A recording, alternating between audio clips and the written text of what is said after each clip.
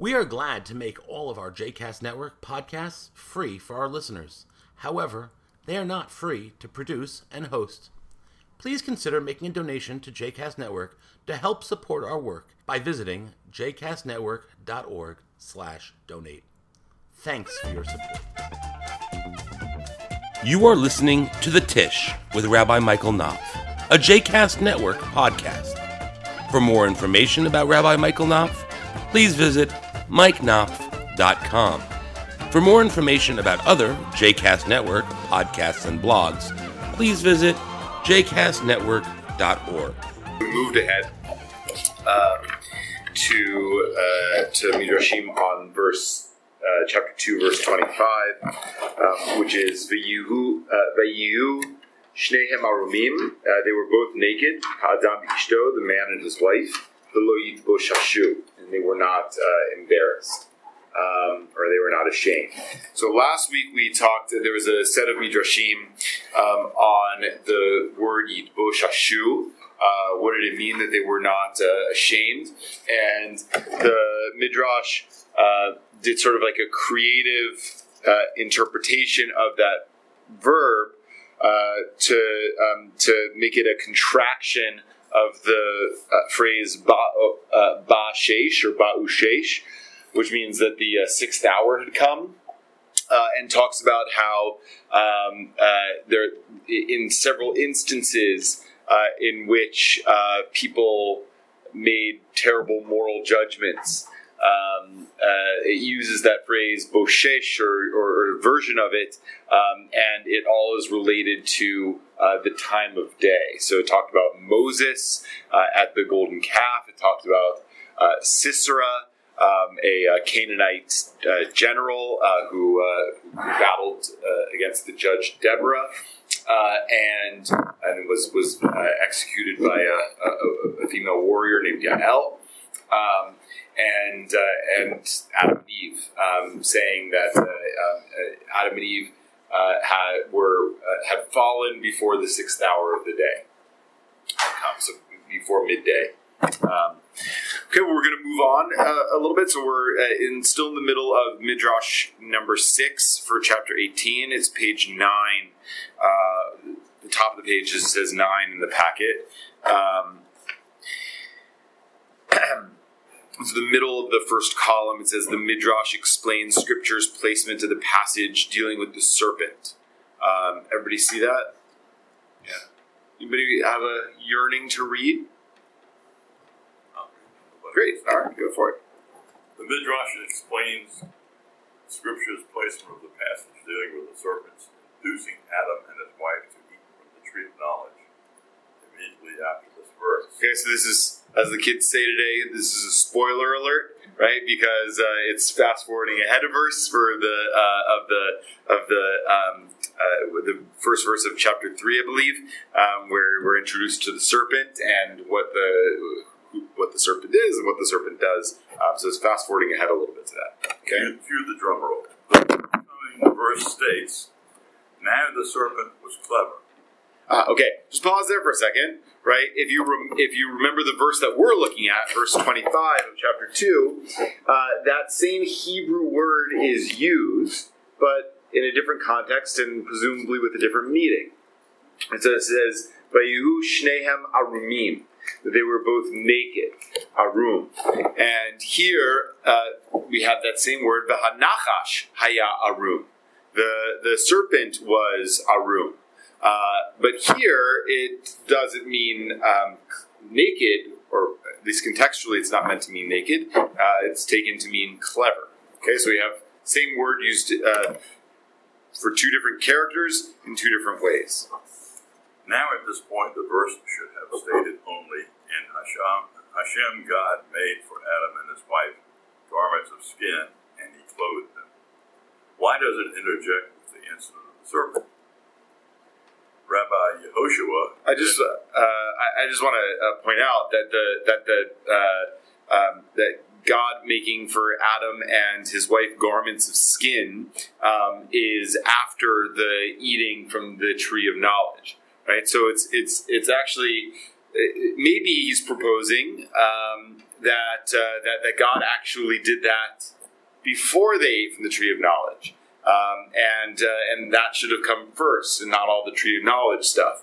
There's a principle I think we mentioned before of rabbinic exegesis, which says "Ein mukdam u'me'ochar b'Torah," that there's no before and after in the Torah. In other words, the Torah doesn't always follow a strict chronology. So sometimes we're given narrative in the Torah that appears, if you follow the narrative of the Torah, it appears to occur after something that occurred beforehand, but it may not, right? So, I guess an example of that is.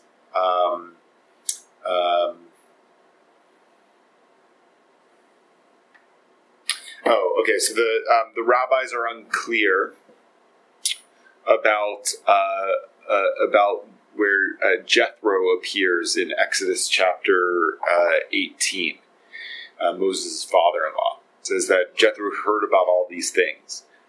And so some rabbis are of the opinion that the things that Jethro heard about are the things that happened previously in the narrative.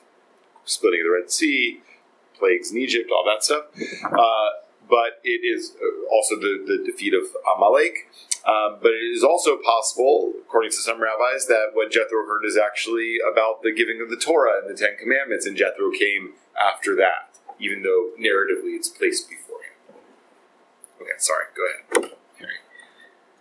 So why does it interject with the incident of the serpent? Rabbi Yehoshua ben Korach said, "It is in order to inform you through what sin that wicked one, serpent, sprang upon them. When he saw them engaging in the way of the land, he desired Eve." By the way, the way of the land is euphemistic for sexual intimacy. Okay, another thing that we, I think maybe because of the way popular culture tends to look at the Garden of Eden narrative, we presume that Adam and Eve, or at least there's a sort of strand of interpretation that presumes that Adam and Eve are not intimate with each other until after they eat from the tree. When they realize that they're naked and they have sort of carnal desire. That's never stated explicitly in the narrative, and in fact, when Eve is created, Adam says, "This one at last is flesh of my flesh and bone of my bones," and takes her to be his wife. So it's very possible that they sort of immediately consummated their marriage before they ate from the tree of knowledge. So this is actually, but anyway, this midrash is doing a mind game with the chronology of the narrative, because some of us might have assumed that they only engaged in intimacy after eating from the tree. Some of us may have presumed that they were only given clothing after they realized they were naked after eating from the tree. This midrash is assuming, no, actually those things all happened beforehand, before they ate from the tree. They were already intimate before they ate from the tree, and they had already been given clothing before they ate from the tree. So when he saw them engaging in the way of the land, meaning the serpent, desired Eve. Alternatively, Rabbi Yaakov of Kfar Hanin said, "It is so as not to conclude with the passage of the serpent, which is unfavorable, since it mentions God's cursing Adam and Eve and the snake." So you don't want to end the passage with a negative. Right, so in other words, why does it put the thing about the skins later on in the narrative? Is so that it doesn't end with the curse of Adam and Eve and the serpent. It ends with something more loving and compassionate. Now, I just want Rabbi Yaakov of Kfar Hanin doesn't disagree with the premise of this midrash that God made the clothing for Adam and Eve before they ate from the tree. So it's just sort of interesting to, in other words, there's a set of assumptions I think that we have about, what goes on with the eating of the tree, and what is the knowledge that it imparts, what's the sin that they take on. I think that, classically, there's much in Christian theology that talks about it points out the sort of awareness of their nakedness and their lustfulness. I was teaching about the book of Job last night at St. Stephen's Church and Episcopal Church, and I got asked about original sin in the Garden of Eden. And I first said, Judaism doesn't really have a concept of original sin in the same way, because it I think presumes that anything that was sinful about human beings in that in the sin at the Garden of Eden was already present in human beings before they ate from the tree. Whatever, rebelliousness, disobedience, curiosity, whatever it is, nothing fundamentally changed about humanity from the eating of the tree, in the way that Christian theology tends to think of it. But what to add here, excuse me, yeah, that is a particularly Western Christian interpretation. Oh, interesting. Never accepted that. Who never accepted that? Eastern Christians. Oh, interesting. So how do they don't have a concept of original sin? That is correct. Interesting. Yeah. The word's original sin, of course, is packed with a lot. Right. Yeah. No, absolutely, it is. What? It's packed with a lot. What is original sin? Yeah. That's it. I actually didn't know that. I appreciate that. So anyway, but I think that the perception is that the sin has something to do with the nakedness and the lust, and so here I think is sort of rejecting. May not be consciously rejecting it, but it's a different kind of whatever the sin was. And whatever happened to Adam and Eve after they ate from the tree, it wasn't. They didn't realize that they were naked just because they ate from the tree, and they didn't engage in intimacy because they ate from the tree. So it's actually making, in some sense, a more simple equation of what happened. It's sort of the play, as Joe is wont to say, that the sin is the disobedience of God's command, nothing inherent about eating from the tree. There wasn't the tree didn't do anything to them that they didn't already have. That's one line of interpretation here. It also, at least Rabbi Yeshua ben Korcha's interpretation of this, is that the serpent's motivation here was lust for Eve.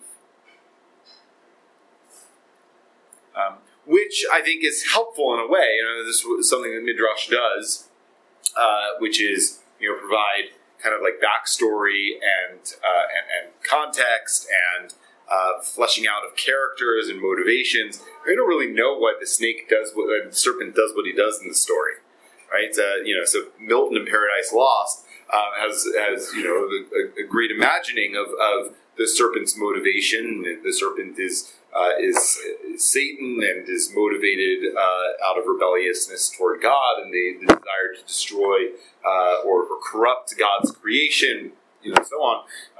But here, here they're doing a similar kind of thing, but just a different take on it, which is that the serpent wanted Eve.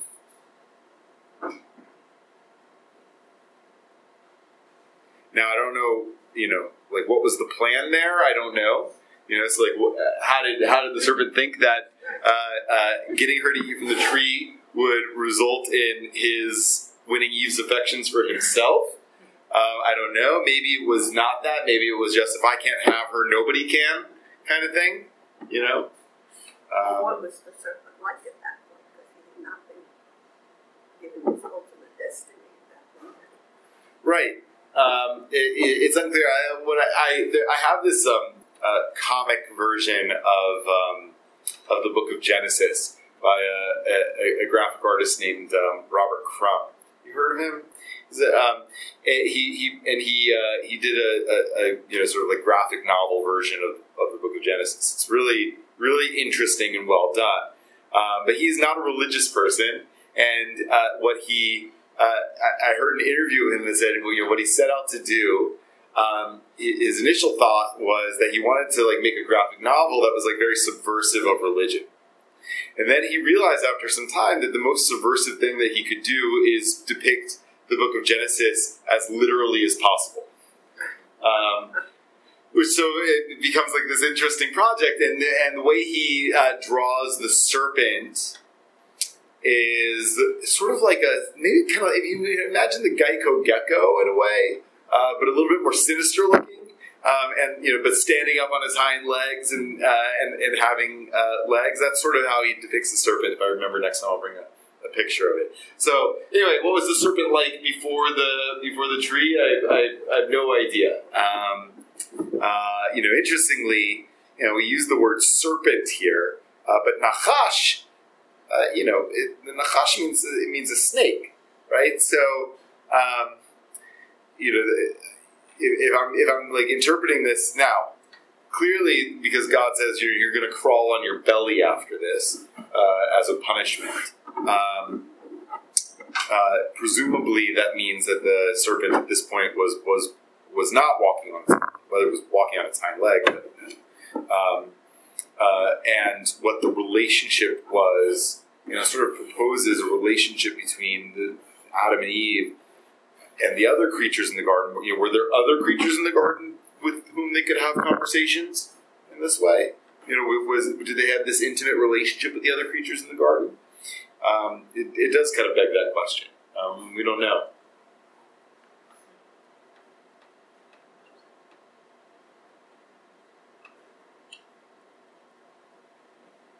According to the commentary here, it's the serpent intended not for Eve to eat from the tree, but for her to get Adam to eat from the tree. So that Adam would die, and then he would have Eve to himself. Right. Old story. Okay. Any thoughts or comments on this, Midrash? All right, well, let's move on a little bit. Let's move on. Okay, next page, chapter 19. Okay, now it's going to bring in that verse. By the way, it doesn't exactly resolve the textual question about it. Why does Genesis use the same word arum to describe the nakedness of Adam and Eve, and arum to describe the serpent's cleverness? Or maybe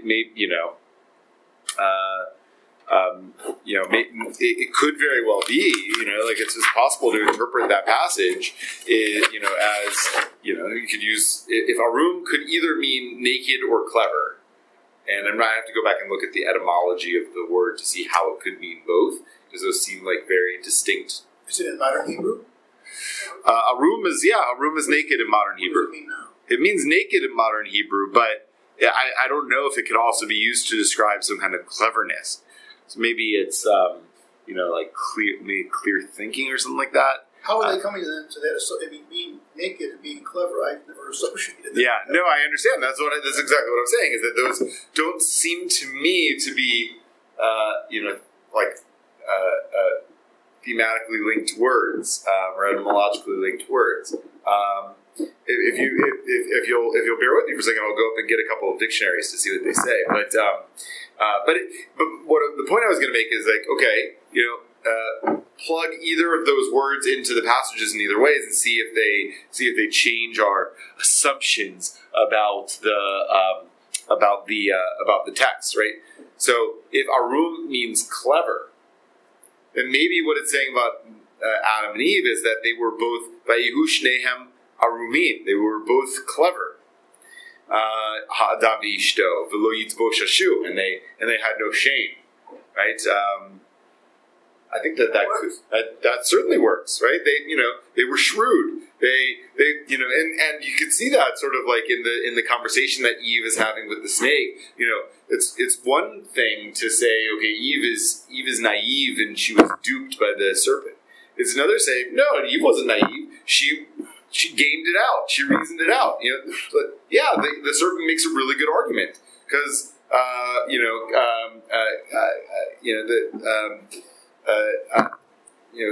Adam told me that I would die as soon as I eat from it, right? Or that it would kill me if I ate from it. And he's saying it won't kill from you. It won't kill you. That's not what God said. She said, oh, maybe that's not exactly what God says, or maybe I misinterpreted it, or maybe it doesn't matter, or something, right? So anyway, I don't know. I'm not sure if it works the other direction, right? So if you say hanachash haya arum, that the serpent was naked, if you put it into the length of the verse, Nachash haya arum mikol chayat hasadeh. He was more naked than any of the other animals of the field. Doesn't quite work unless he means like his sort of motivations are more obvious or something like that. His deeds were more outward. He was more upfront and bold. He was bolder, maybe. That's another way of putting it, right? He was bolder than other animals of the field. Unobscured, unembellished in any way. Yeah. So that could be, and then put it back for Adam and Eve, right? They were naked, they were not ashamed, right? You could still say that for both of them. Like they were bold. It didn't matter to them what people thought of them, right? Who were the people? Well, whatever. It didn't matter what anybody thought of them, what anything thought of them. That's certainly true. I mean, it's sort of easy to not be ashamed when there's nobody else around. Yeah, that's a good point. If you'll indulge me for a second, let me go get a couple of dictionaries really quickly, and I'll see what they have to say about that word. Give me one second.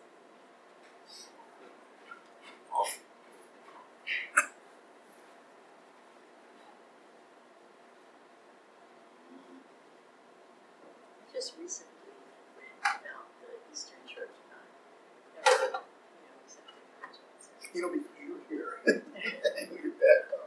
I'm just wondering, being so far east, our meetings there. Yeah, I actually But tried how's to that- find out. I tried to find out, but I couldn't really. I'm going to check the resources I have. But Screen doesn't show anything. Huh? So the screen doesn't show I anything. mean, But I think it- it seems that it's not. they would not. We have the fancy equipment here. Right. But the Western Constitution of Western. To turn the air conditioning back up a little bit. Are you cold? If the Greeks Several of them cold. Sure. I don't think Which buttons do you use?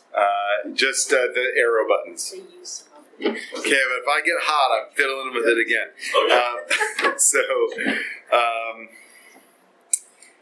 Okay, so in modern Hebrew, arum,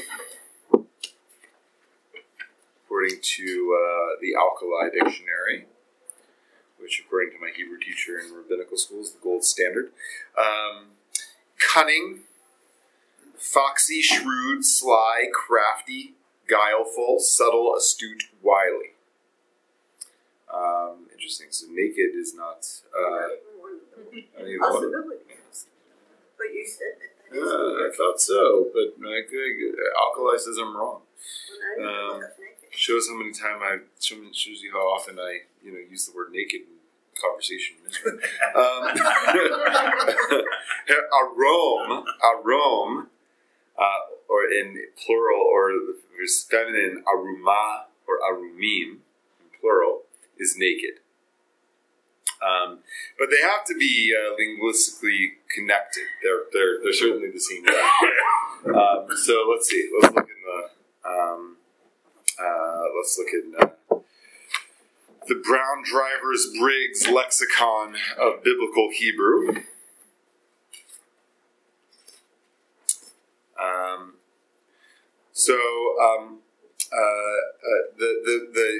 The root aram is to be like stripped. But so arom is shrewd or crafty, shrewd.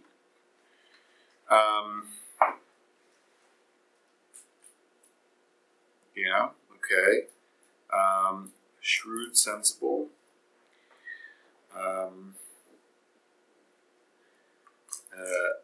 Interestingly, I don't see it in here as naked. I guess stripped would be the closest to it. Stripped one of the means. Yes.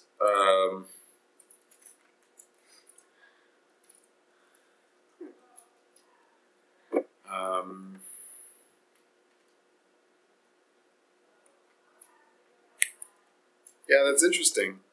I have to look and see.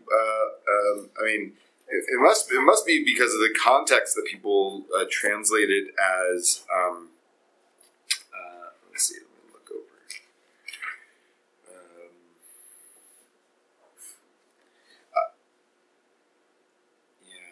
Is it from erva? Is it from nakedness? That's interesting.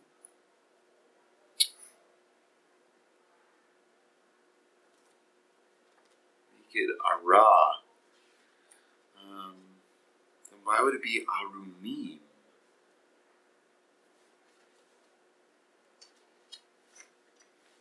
Is it a different meaning in the plural? No, it's just so interesting. So, the term, the Hebrew word for naked is a different root, is ara, ayin resh he, and not aram, ayin resh mem. And so, presumably, when it says that shnehem v'yu shnehem arumim, it's a version of the verb that means naked. But I don't understand why.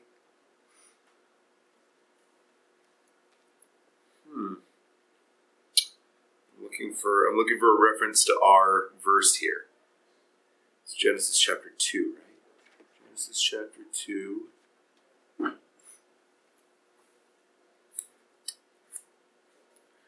Genesis chapter 24 a bunch of times.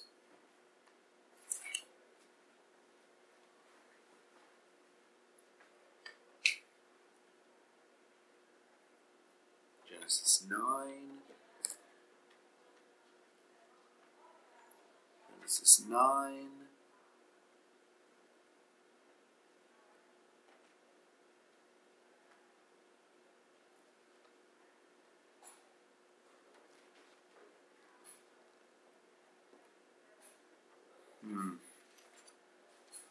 Very interesting. I am not sure.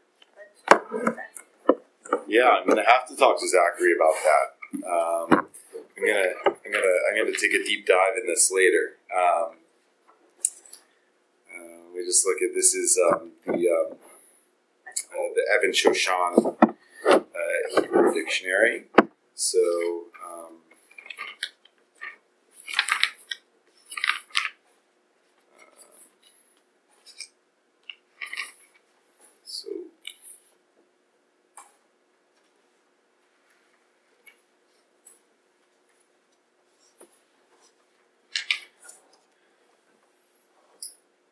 So arum is chacham upikeach, wise and kind of like a visionary person. But Baal mezimot, a master of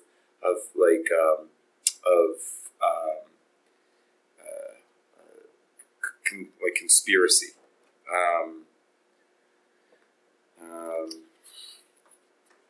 Right. So the references are thing. Nachash haya arum mikol chayat hasadeh.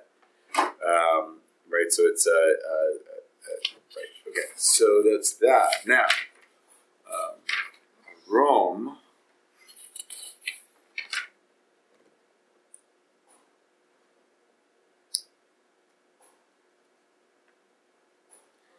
Arom. Me'ur tal she'enu lavush, someone who's not dressed. She'en kesut legufo, has no covering on his body.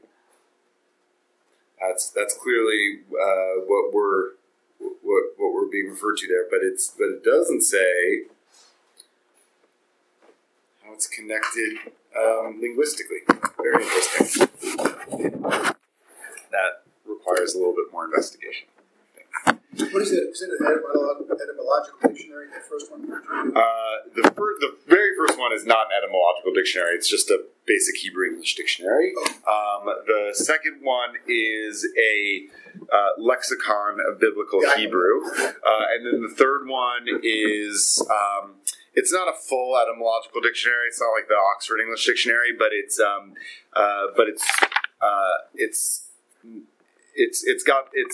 Hebrew to Hebrew dictionary, so it's got more sort of like and it gives like references as to where like the words are used or come from in other places for context.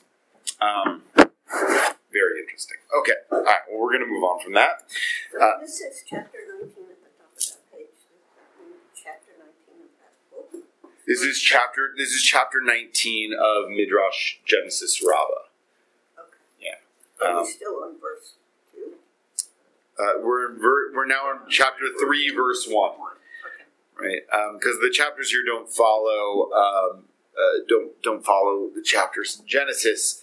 They follow kind of like units of text in the Midrash. Sometimes that corresponds to like a new unit will start with a new verse. Sometimes, not always. And for the most part, I'm pretty sure I'm gonna have to go back and look at this, but for the most part, I think that the chapters are not original to the text. They were added later for like ease of reference. Okay, all right. So we're now moving on though to verse 1 of chapter 3, which we've already alluded to.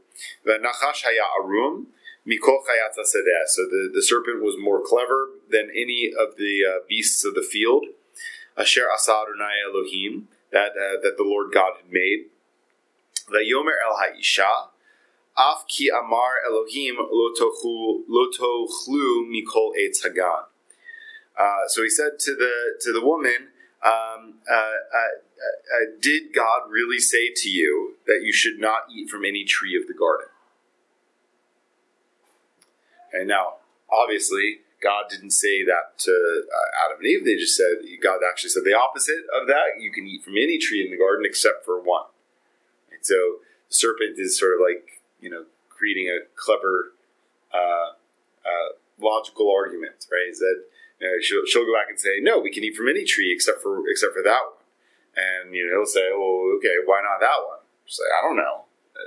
Right? So anyway, okay. Harry, you want to keep reading or does somebody else want to? All right, Harry, you're doing a good job. Keep going. Now the serpent was clever beyond any beast of the field that Hashem God had made. The Midrash cites and expands a verse from Ecclesiastes, which will ultimately relate to our verse, hopefully. It is written, for with much wisdom comes much anger, and he who adds knowledge adds pain. This means, through that which a person increases wisdom for himself, he increases anger for himself. And through that which he adds knowledge, he adds pain to himself. The Midrash cites several examples of the above. King Solomon, who authored the book of Ecclesiastes, was saying, through that which I increased wisdom for myself, I increased the anger of God upon myself. And through that which I added knowledge for myself, I added pain to myself. Another example of the latter statement of the verse, that one's added knowledge can cause him added pain. Have you ever in your days heard one say, this donkey was affected by the cold? Or, so many blisters have come upon it? Certainly not. Animals are not affected by the elements. But where indeed is suffering found? It is found coming upon people, for they are expected to guard their health, since they possess a higher level of intelligence than animals. Another example of the former statement of the verse, that one who increases wisdom for himself increases anger upon himself. Rav said a Torah scholar does not need a warning in order to be punished for transgression. Hence, his increased knowledge can be a source of anger against him. Let's just pause there for a minute. Thoughts about any of this? That's also true. Yeah? Yeah, the last part. I certainly feel the knowledge thing, right? The one who adds knowledge adds pain, right? It's sort of the opposite of saying ignorance is bliss. But what about the with much wisdom comes much anger? Yeah, that was puzzling. That's more open-ended. But if you have wisdom, you presumably know the ways things should be. And when they're less than you believe they ought to be, that anger. You're surrounded by people with less wisdom. Yeah. That's anger. It's interesting, though, because I usually associate wisdom with serenity.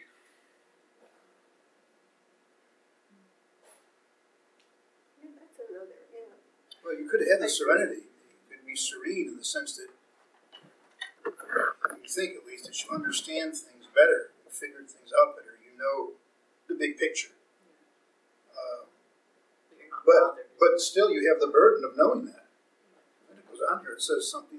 Yeah, this kind of reminds me of criminal law. Why? Oh, there are many things in criminal law here. I mean, if you know something, well, we hold people to different standards by what they know, what they're expected to know. Mm-hmm. I'm a lawyer. If I perjure myself in a court and I am punished for that, I am likely to receive a much higher sentence than a person who's not a lawyer. Why? I'm supposed to know better. Right. So if you know better, like the warning, if you're warned, the knowledge I have is it sends a warning to me. Right. What you're doing is wrong. So when we have someone in office and they betray a public trust, they're supposed to know better and slam them. Hypothetically. Yeah. Well, yeah. Um, Yeah, how it works out is another one. Right, goes there. Doesn't know it worked out that way, but at least the broad But picture. at least theoretically, yeah. Right. that's what the kids are now saying, that it makes you judgy. Judgy? That's the word, judgy. So that, in other words, the wisdom comes anger, or as you would phrase it as, with much wisdom comes much judginess. Yeah. And maybe the anger is not so much you have the anger, it's other people have the anger against you because you have the wisdom. Is Yeah. that what they're saying, or are they saying? I think that's certainly a way of interpreting it. If you look in the notes, it actually, well, it says the opposite, but I think you could certainly read it that way. So he says, "You're one who increases wisdom, thereby increases his own anger against others." But I think that you certainly could read it that way, right? That people become, angry about the know-it-all, right? Although it does distinguish between knowledge and wisdom. King Solomon, and it's not really King Solomon, but the book of Ecclesiastes talks about that, when I increased wisdom for myself, God's anger increased over me. What does that mean? Yeah, I don't know.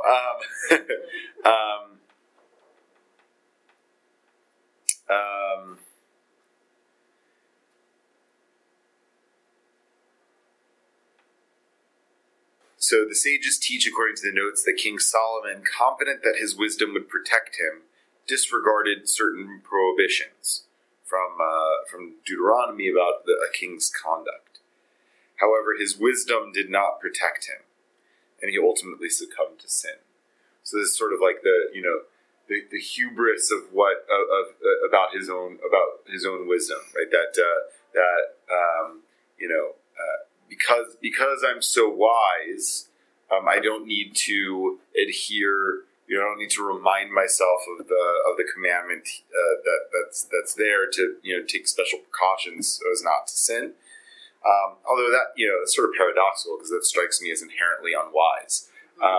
So I'm not so sure about that. Anyway, Maybe it's not what you're saying. Just because you know something doesn't mean.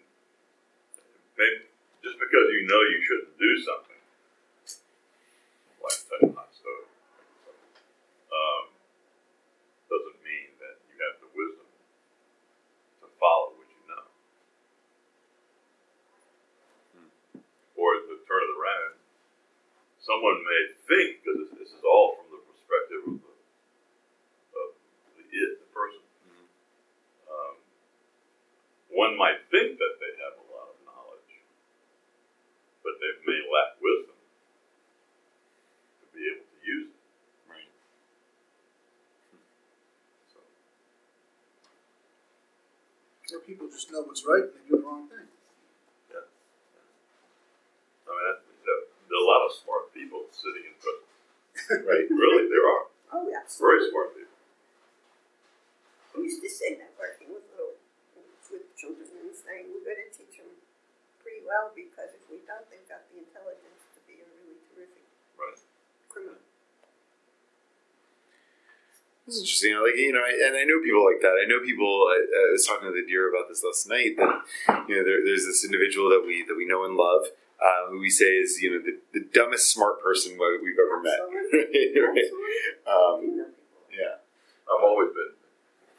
When I used or the smartest dumb person ever. I used to get involved. I love to get involved with complicated financial transactions because to me it was just a huge puzzle. But when you finally put all the pieces together and you sit there and just realize how much thought and effort and conniving went into creating it, I mean, you needed a lot of smarts to do that. Well, look at that guy. I forgot his name. Excuse me. He's in prison now. Bernie Madoff? Yeah, that's the guy. Yeah. I mean, look at that. It went on for years and years and years. And he must have thought at some point, eventually I'll be caught, or maybe I'll die before I'm caught. I'll never be caught. But, I mean, all the energy and everything he put into that. Mm-hmm. He knew better, of course. All right, let's keep going a little bit so we can try to make sure we get to the punchline of this midrash. Punchline. All right, the Midrash presents several analogies to illustrate why a Torah scholar is judged more stringently for his sins than his ordinary person or a lawyer. He said. Rabbi Yochanan said, "It is like the fine linen garments that come from Beth She'im. If they become blackened even slightly, they are completely ruined. But with regard to the coarse linen garments that come from Arbel, how much are they worth and what is their value?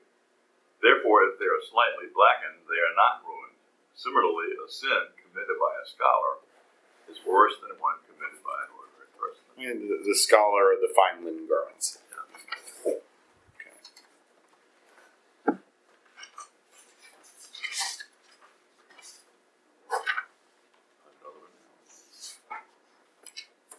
Shall we continue? Yeah, please.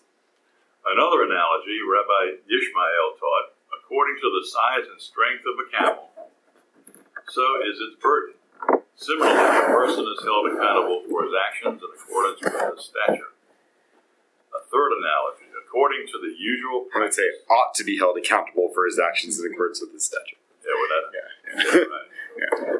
We're through the looking glass now, so. I think we've thrown the looking glass at the window. A third analogy, according to the usual practice of the world, two people will enter a food shop.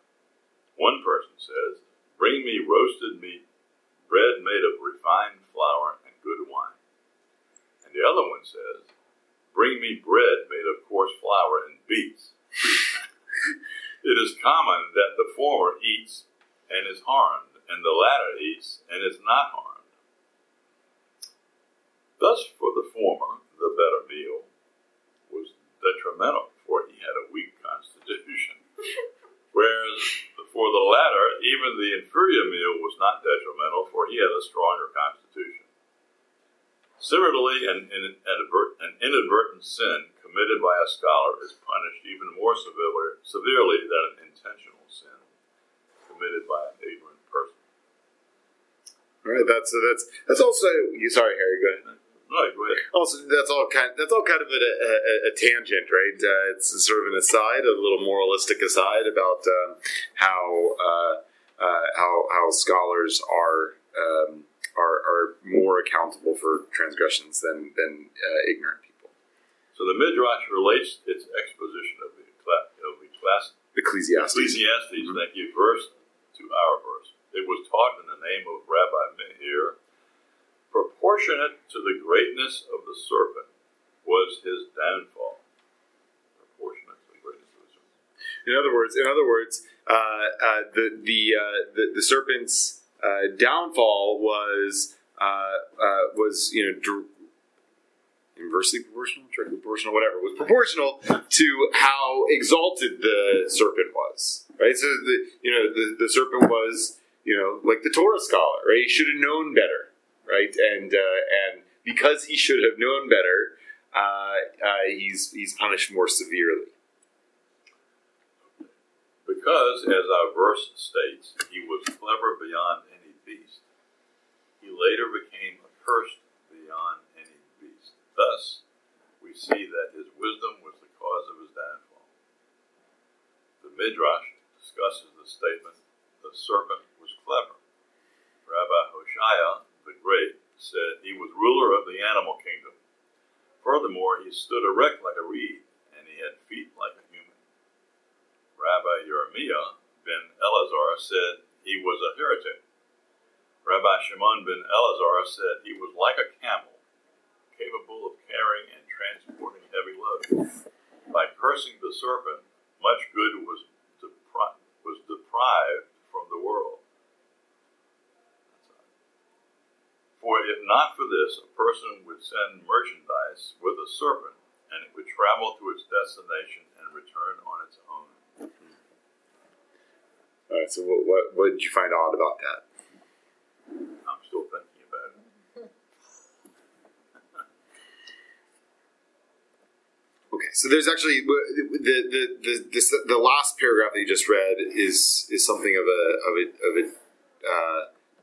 a different conversation than the conversation we were having previously. Right, the conversation we were having previously is about, what does it mean that he was arum mikol chayat hasadeh, that he was more clever than any of the creatures in the garden. And I think that, again, the Torah, the principle of rabbinic exegesis is that the Torah doesn't use unnecessary language, right? So it could have just said that the serpent was clever, right, if it wanted to say something about its cleverness, right? But it compares him to all the other animals. Right. So first of all, I don't really know what that means because it doesn't seem like many animals are all that particularly clever. But anyway, why does it compare him to other animals? Why does he was higher than all the other animals? And the answer that this midrash gives anyway is that it's trying to show us why the serpent's punishment was so severe. And why, because you'd think, like if an animal tricks a human being, right, the human being's punishments should be severe, but not necessarily the animals. This isn't any ordinary animal. Clearly it's not, right? So, but I think that they're emphasizing that in some sense, right? There, there's not any ordinary animal, so it shouldn't be treated like any ordinary animal. So in that sense, the next midrash is related because it's talking about how it was not an ordinary animal, right? And so here are the various opinions about what this meant about the serpent's character, uniqueness, and relationship to the other animals. So one opinion is that he was the king of the beasts, right? Because he was smarter than everybody, he ruled over them. Another is that he, which is just sort of an interesting observation. It's sort of like the knowledge is power argument. I don't know how many of you watched. Do you watch Game of Thrones? So there's this great, the premise though of Game of Thrones. It's just like a fan. Okay, it's my daughter watches it. Man, so it's a fantasy story in a sense, like kind of in the vein of Lord of the Rings, but less magical or less magic forward. There's still magic in it, but it's less magic forward, and it's more about kind of like the realpolitik of this medieval fantasy world. And the fight over who gets to be the ruler of the Seven Kingdoms. And there's one great scene where there's this character named Littlefinger, Peter Baelish, and he's kind of like the serpent. He's like very shrewd and very clever. He's very cunning. He likes to play the political game and whatever. And then there's another character who's become kind of like the chief villain in the series, or in the books. I didn't read the books, but I'm watching the series. Her name is Cersei Lannister, and she kind of like her take on ruling and her kind of lane in the battle for the kingdoms is that she rules with like fear and brutality. That's her approach. She doesn't care what people think about her, right? All she cares about is power. And so Littlefinger says to her once, he says, knowledge is power. And he's trying to like blackmail her about something he knows about her and says knowledge is power. And she just motions to her guards to like point their spears at him, at his throat. And she goes to him, power is power. Right? So here, anyway, that's sort of a side, but here, anyway, is I guess, of the opinion that, at least with respect to the animal kingdom, that knowledge is power. Which I think is actually, in some sense, meant to be a statement about human beings, right? That sometimes it's not the most brutal of leaders. It's not even the smartest leaders, but the shrewdest of leaders who is the one who gets to be in charge. If you can be cunning, then and manipulative, right? Then you can get to be in charge. So anyway, that's one opinion. Another opinion is what was unique about the serpent is that he was an upright animal.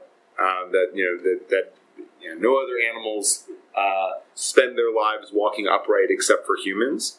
Maybe he wasn't. So, before he turned into a serpent. Maybe he was. Well, certainly, Rabbi Yirmiyah ben Elazar said he was a heretic. Right now. The only people who are typically described as heretics in rabbinic literature are human beings. I've never heard them talk about an animal as a heretic. I don't know what that would mean. So they certainly see this serpent as having human characteristics, if not being more like a human than like an animal in the first place.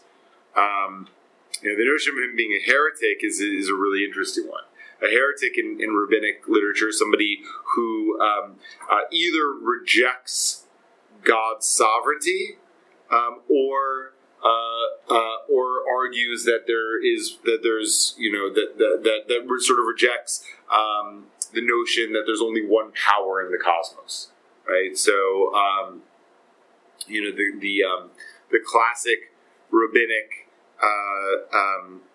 heretic is Elisha ben Abuya, and Elisha ben Abuya's sin was saying that perhaps there are two dominions, right? So, Who is this person? Elisha ben Abuya is a rabbi who is discussed in the Talmud and tractate Chagiga. He's one of the four rabbis who. Or one of the three rabbis who ascend to heaven with Rabbi Akiva, and in their kind of field trip to heaven, he sees an angel, like one of the chief angels, judging, sitting in judgment over people, and he sees this and assumes that this angel is a sort of like co-equal power to God in heaven. So I was actually talking about this a lot. That's As a Driven Leaf. Now, As a Driven Leaf dramatizes the story a little bit differently, but essentially still has Elisha. He's more of a questioner of God than an open apostate, but his questioning of God is sort of based on the problem of evil, in a sense, right? Is like, why do bad things happen to good people? Which is, I think, another opening to say that there are two powers. I was talking about this with the people at St. Stephen's last night about Job. Is that the problem of when bad things happen to good people is a challenge of monotheism. Right? It's sort of easy to explain why bad things happen to good people if you have more than one God. Right? And you say that the God of evil did that to them, and the God of good either didn't stop it or couldn't stop it or whatever it is. Right? But if you have one God that's presumably in control of everything, and and that God is just or good or righteous or whatever it is, passionate, then how do you explain when bad things happen to good people, right? So I think that in some sense that's actually that is the nature of the apostasy in As a Driven Leaf too, is this kind of inclination that Elisha ben Abuya has to think that there might be more than one divine power. Dualism. Dualism, yeah. He said Elisha ben, what's his Abuya. Abuya. Abuya, I guess. Aleph, Bet, Vav, Yud, Hey. What? I think it could be either. I mean, I don't remember how Steinberg transliterates it. Aleph, Bet, Vav, Yud, Hey.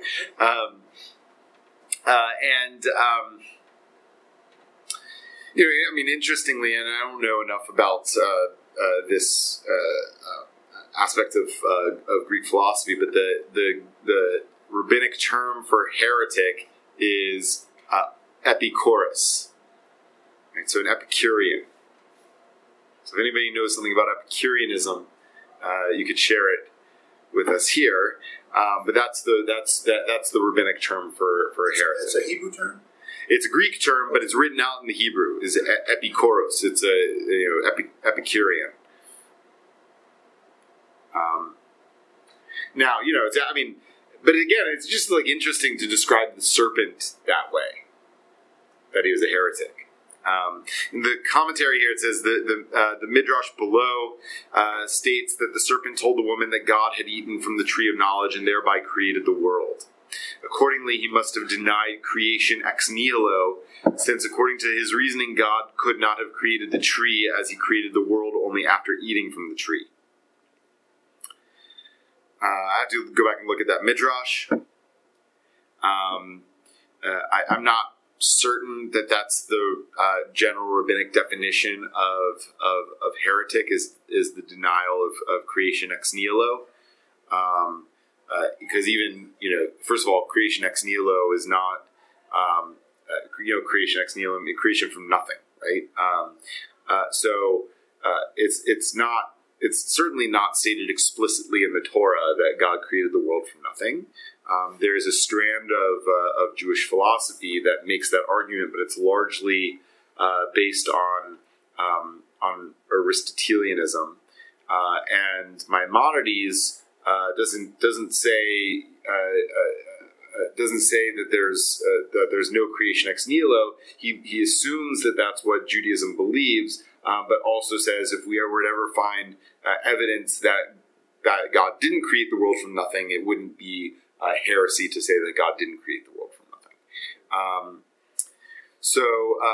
Anyway, I'm sort of skeptical that that's what that's what is nothing. That's a good question. But certainly, I guess anybody's definition of nothing couldn't include a tree of knowledge, right? Because then who created the tree? I mean, the problem of God creating the world from something is that who created the something, right?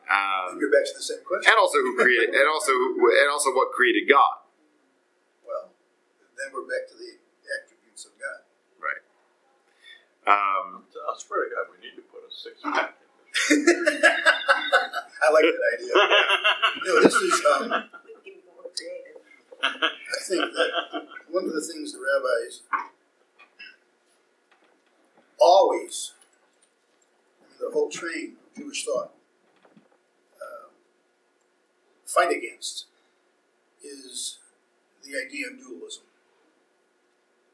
And the whole concept, and that's related to monotheism. Mm-hmm. Because if you have more than one God, then you really don't have a God. Right. At least you don't have a God in the monotheistic sense, obviously. How could, with the attributes we give God, how could other gods exist? Something may exist, but they wouldn't be gods. They would not be on par. And apparently this heretic is Elisha. That's what he was. I think it's a good example from what you said of the dualism. He sees a dualism. You impute to his thought of dualism because he sees someone who is judging an angel who is judging someone. Right. And I think the other dimension of Epicureanism is that it suggests, in a sense, that that there's ultimately no purpose in life, right? That life is sort of you should enjoy life while you have it, because your faith isn't going to save you, and your wisdom isn't going to save you, and but we have actually texts like that in Jewish tradition too, and the whole book of Ecclesiastes is like that. Moving on from that, I just like the end here that he was not only was he like a camel, but he was a smart camel, right? So he would like take your load for you by himself, and then bring it back. He was like a Roomba, right? It was like you do your job for you, and then like go back to base. And it's a shame that all of this transpired because now we don't have that kind of load-bearing animal. Shimon ben Elazar like snuck that in. He must have been having like a bad day with his camels that day. The camel ran away, and